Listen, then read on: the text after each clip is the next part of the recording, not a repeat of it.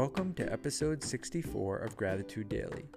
To start today's episode, I want to talk about an article from the Huffington Post called 5 Easy Ways to Be a More Mindful Parent, which focuses on the work of child psychologist Kristen Race in her book, Mindful Parenting.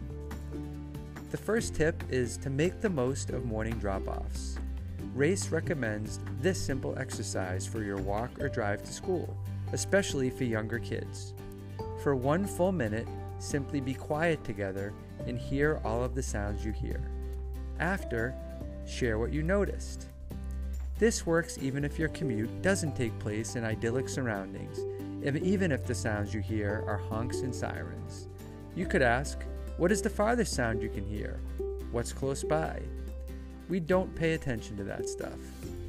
The goal is to bring you both into the present moment together. Plus, it piques the curiosity of your child, so by the time they charge into the classroom, they're primed and ready to learn. And now, on to today's gratitude. Today's gratitude goes out to Marshall Simons Middle School physical education teacher Kevin McDonough from his principal, Mrs. Purchase.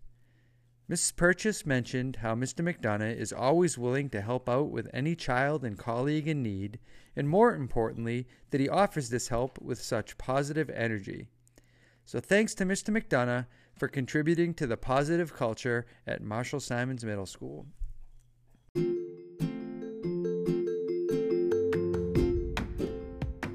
That does it for this episode of Gratitude Daily. Don't forget to share your gratitude towards members of our school community by emailing us at gratitude@bpsk12.org. And you can also follow us on Twitter @GratitudeBPS. Thanks for listening.